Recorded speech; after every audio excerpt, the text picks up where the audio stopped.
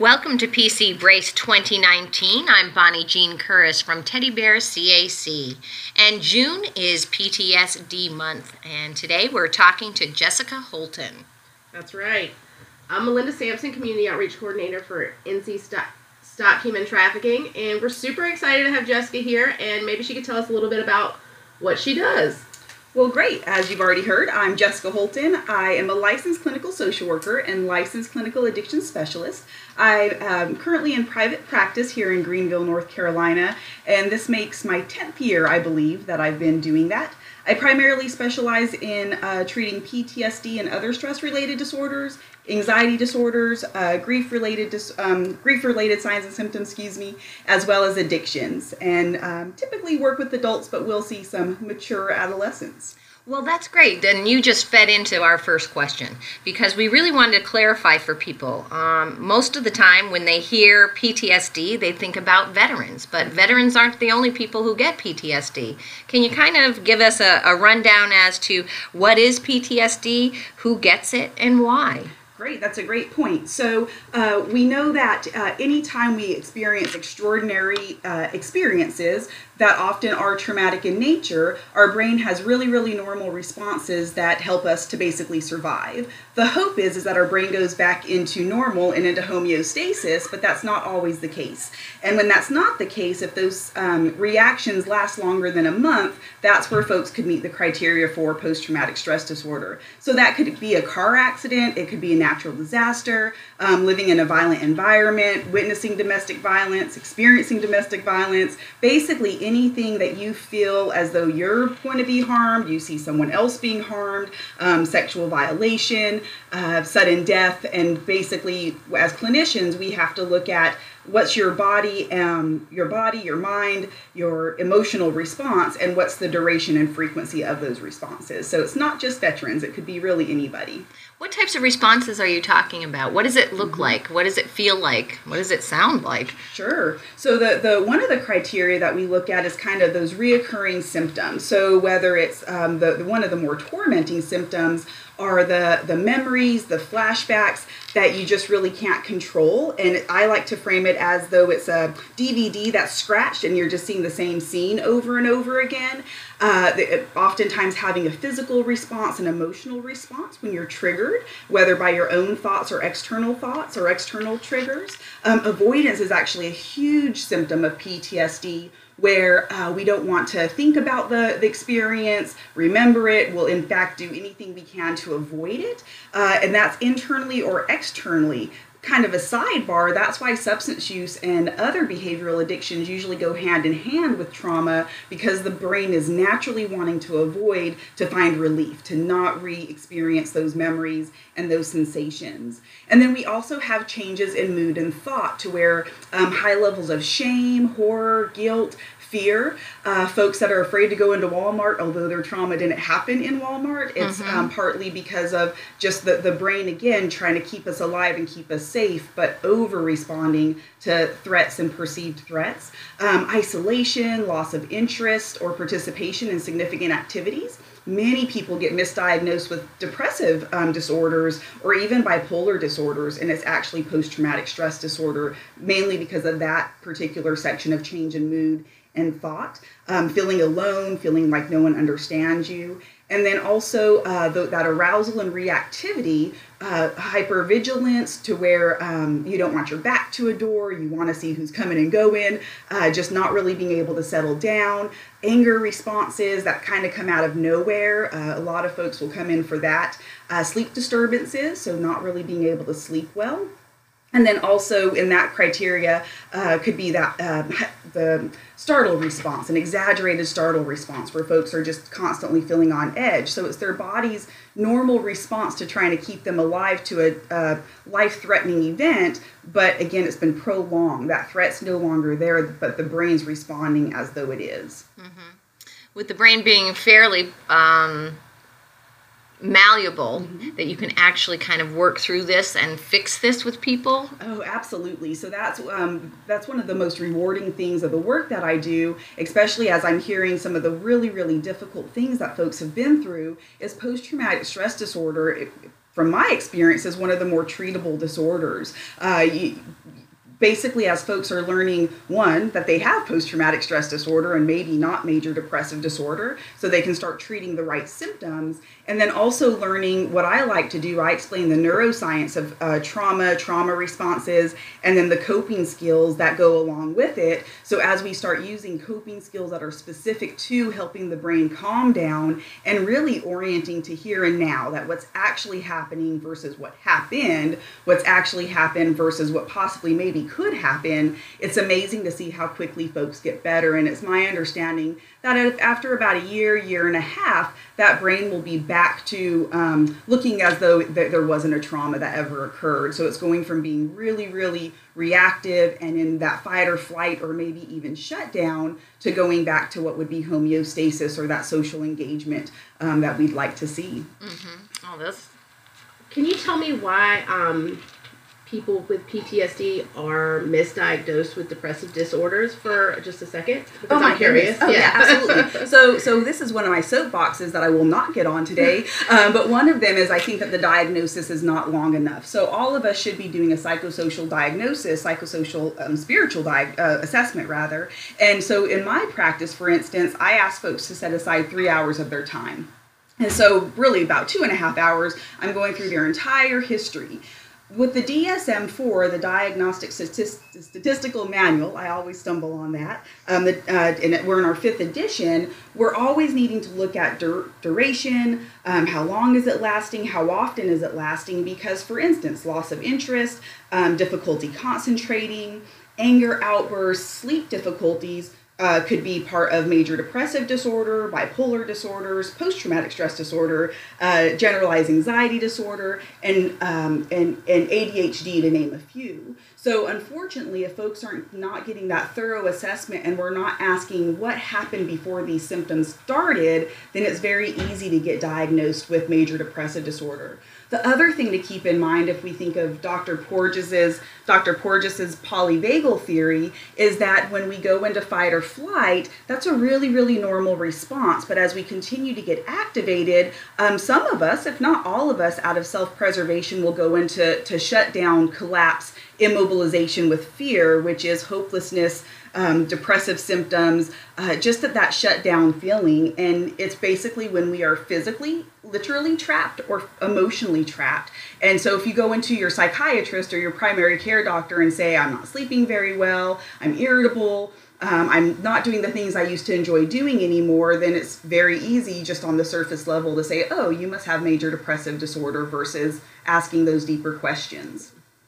And do you find that adults who have undergone childhood traumas suffer from PTSD as adults? Absolutely. Okay. Yeah, absolutely. So I very rarely have someone come in to me to say, hey, I think I may have PTSD and I need some help with that. They're coming in for addiction issues, whether chemical or process addiction. They're coming in because they feel depressed. They're not able to leave their home, maybe even feeling like they're agoraphobic as they're self-diagnosing. And as we go through the assessment, oftentimes it is a childhood trauma or a really tragic death that happened in the family decades ago maybe, or 15 years ago, and they didn't realize that it could still be impacting them today. So it's I almost like to say it's as though there's a pause button that happens, and the ability to kind of cope and move forward gets put on hold for those with PTSD. Now, not everybody who experiences trauma do end up with a diagnosis of PTSD. If they have a pretty good support system, if they have healthy coping skills, if they've had pretty good experiences throughout their life, positive experiences, then they could go through something that their neighbor went through and not experience PTSD symptoms, but their neighbor in fact does. So absolutely, childhood trauma tends to be one of the more prevalent reasons, I think, why folks in adulthood are getting diagnosed with PTSD. Which is really all about the adverse childhood experiences study that we've been talking about, the ACEs study, and we've been working together with a group, the BRACE group here in Pitt County, talking specifically about that and what types of resources that we are trying to make sure we all know about and find throughout Pitt County to help people and support people. And before we started today, we kind of talked about what are some of the resources that are available. So Sometimes that's tricky. So if you have, for individuals who do have health insurance, they could contact their healthcare insurance provider, or their plan rather, and see who are the individuals in the area, because our clinicians should list what their specialties are. For folks who are maybe underinsured or uninsured, ECU, several of their programs actually have some services available. So I know the Marriage and Family Therapy Clinic, they recently received a grant to treat trauma. I want to say that ECU also has a clinic called Navigate that they will, it's my understanding, you would need to call to check, but they'll accept folks who are uninsured or underinsured, or folks with insurance. And then I think I recently saw too that the psychology department here at ECU has a clinic as well. Then, there's certainly word of mouth, Google searches, psychology today, there's, lots of different ways to find it. But I would definitely say that most important part is doing a really, really thorough assessment at the very beginning. And, if whoever you're meeting with doesn't do that, I think as the individual, it's okay to ask, hey, I'm just wondering, or if you have had a trauma experience and you're not asked about it, tell your clinician, tell your doctor, because I think we do need to do a better job in the healthcare industry overall of asking, but what happened before these symptoms? What was going on in your life before you started experiencing these difficult signs or symptoms? Yeah, not what's wrong with you, but what happened to you. That's right. Something that we've been focusing a lot on in terms of making sure that we consider that question overall. Absolutely. We really appreciate you coming in today to talk to us about this. It's not really a month to celebrate. It's a month for education and getting people to understand what's going on. We didn't talk about this before the break, but I was wondering if I could put you on the spot. Oh, sure. Well, I'm thinking about some of the techniques that you do are long-range, long-term practices. But are there some types of grounding techniques or rapid resets that you do with folks that maybe you could do one with us before we go on to our announcements and say goodbye for the day? Sure. So I do have a sequence that I created. I don't know if you're interested Absolutely. in that. So, all right. So I'll just go through it, and certainly you guys could kind of think of it on your own. But for the sake of ease and for the sake of explaining it, I created this danger sequence based on the neuroscience of trauma and trauma responses and coping skills that could help. So the main thing to keep in mind with PTSD, stress-related disorders, even anxiety disorders, is our survival part of our brain is in overdrive. The thinking, organizing, kind of distinguishing part of our brain is not really online. So the very first thing that you would do is name the stressor. So it could be a stressor that's triggering your trauma, or it could be just a stressor like traffic, and supposing that doesn't trigger your trauma. So let's say the trigger is smelling a particular cologne that in fact does trigger your trauma. So you would say the stressor is I'm smelling this cologne and I'm getting really, really agitated. So the very next step is you ask yourself, are you in danger? And 95 to 99% of the time, most of us are not in danger. Emergency responders, perhaps. Average person, not necessarily. So the answer is no. The brain's going to have a really, really hard time of saying no, though, because it wants to keep you alive. So, but maybe possibly, what if I'm smelling this thing and I am about to die? Or remember when that thing happened and I really got hurt? But the answer is no. And so that's making the brain, that limbic system, that survival part of the brain say, what's going on there? And starting to pull in the frontal lobe a little bit. So the very next question is, are past traumas being triggered? So whether you want to compare that to real saber-toothed tiger, so to speak, that happened in your past, or really, really deep wounds that happened.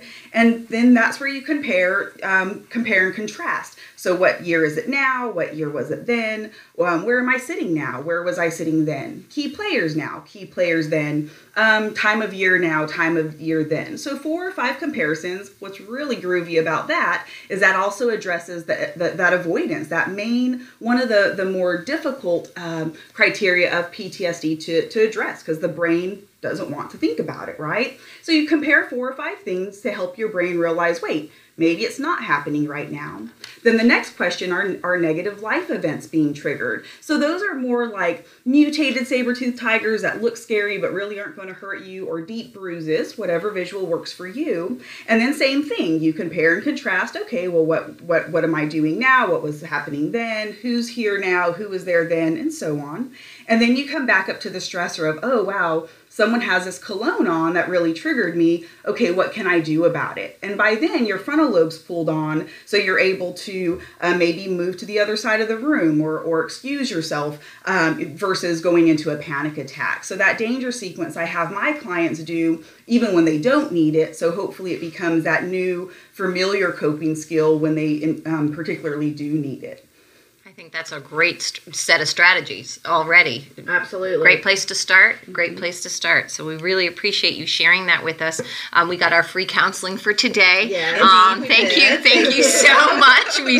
Sometimes we need it. Got to help the helpers. That's the other piece. And that's another episode for another day in terms of secondary trauma and secondary stress and toxic stress. Which, if I could interject on Go that. right so ahead. Secondary trauma is a nice fluffy way of calling it PTSD. So the DSM-5, actually the fourth criteria for that very, very first section, Section A, says basically people who have experienced repeated adverse details or difficult experiences. So primarily those of us that work in potentially traumatic areas. So whether it's emergency responders, radiologists looking at scans and seeing cancers in children. But I think secondary trauma, in my opinion, the way that I read the criteria is actually PTSD. But as professionals, we don't want to necessarily admit that maybe we could have PTSD from the work that we do of helping others. So just a little plug on self-care there too. Absolutely. And we're all about self-care. Mm-hmm. We do a lot of different things. We have our Chew and Chat book club that meets once a month or every other month now regarding those types of issues, reading those types of issues, talking about those types of issues. The Trauma Stewardship book club that we did not too long ago. I love that book. That was an amazing book. That was just amazing. There's a new book club book coming out that the announcement's coming out. It's called My Grandmother's Hands. Miss Kia Glosson will be sending the email out regarding that, and we will be meeting August 9th at noon to talk about My Grandmother's Hands, which is about racial biases and really having that kind of conversation, digging a little bit deeper in terms of understanding where people are coming from. And we'll also meet again August 10th at the Great Harvest Bread Company at 9:30 to have the same discussion, a repeat. So because it's that important. And I would say that for our last book that we read, which I'm still finishing up, but Lost Connections, it really does speak to Melinda's question about, but what is the difference, or why are there misdiagnoses? So the author actually does a great job of talking about why are so many people feeling and reporting so much depression and anxiety, and he actually does have a chapter on adverse childhood experiences, but that book actually goes into more detail as to why folks are so easily diagnosed with depression and anxiety, but maybe not looking at other social, environmental, physical, and of course, psychological reasons why that might be the case. Yeah, there's a lot of information out there, and we're finding more and more, and working with the BRACE collaboration, Building Resiliency and Courage to Excel group here in Pitt County, which is meeting tomorrow, by the way. That's right. At St.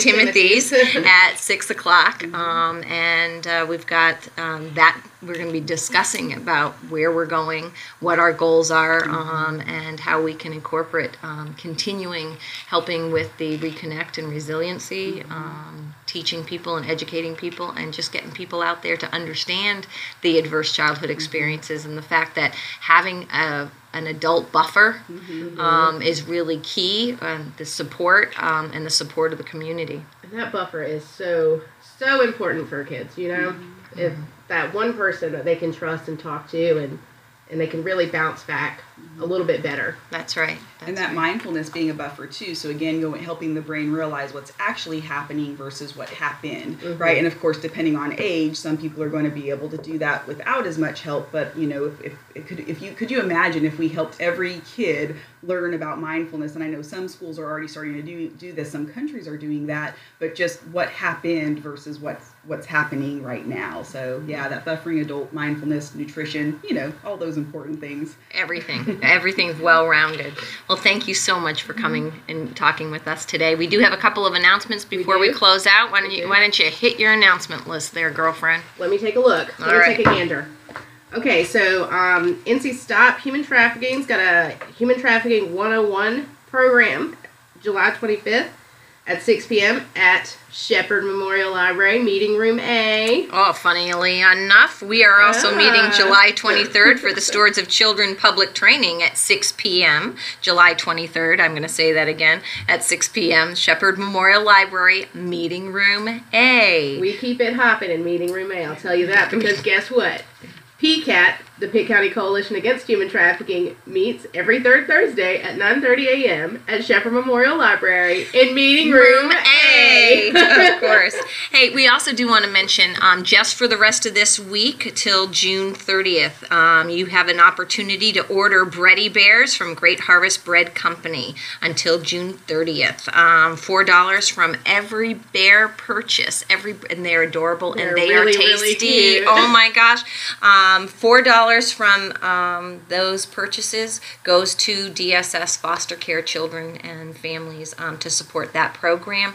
We have all sorts of different agencies working and making the Bready Bears. We had the Sheriff's Department, we had DSS, we had Teddy Bear, we had the Police Department, Greenville Police Department, all making these bears with the help of the fabulous bakers at Great Harvest Bread Company, and we want to make sure that we say thank you to them for supporting Greenville, Pitt County. And I would suggest if you get a Bready Bear, I will be getting a Bready Bear, but if you get a Bready Bear, take a picture with your Bready Bear and tag all these agencies in it and to give a big thank you to Great Harvest Bread Company. That would be amazing. I want to see what you guys are doing out there. I love that idea. We can't wait to see them come in. And with that, we're going to say see you later and have a great day. We'll meet again July 10th for right. Max Sutton coming in to talk about taking care of parents. That's right. Thanks so much.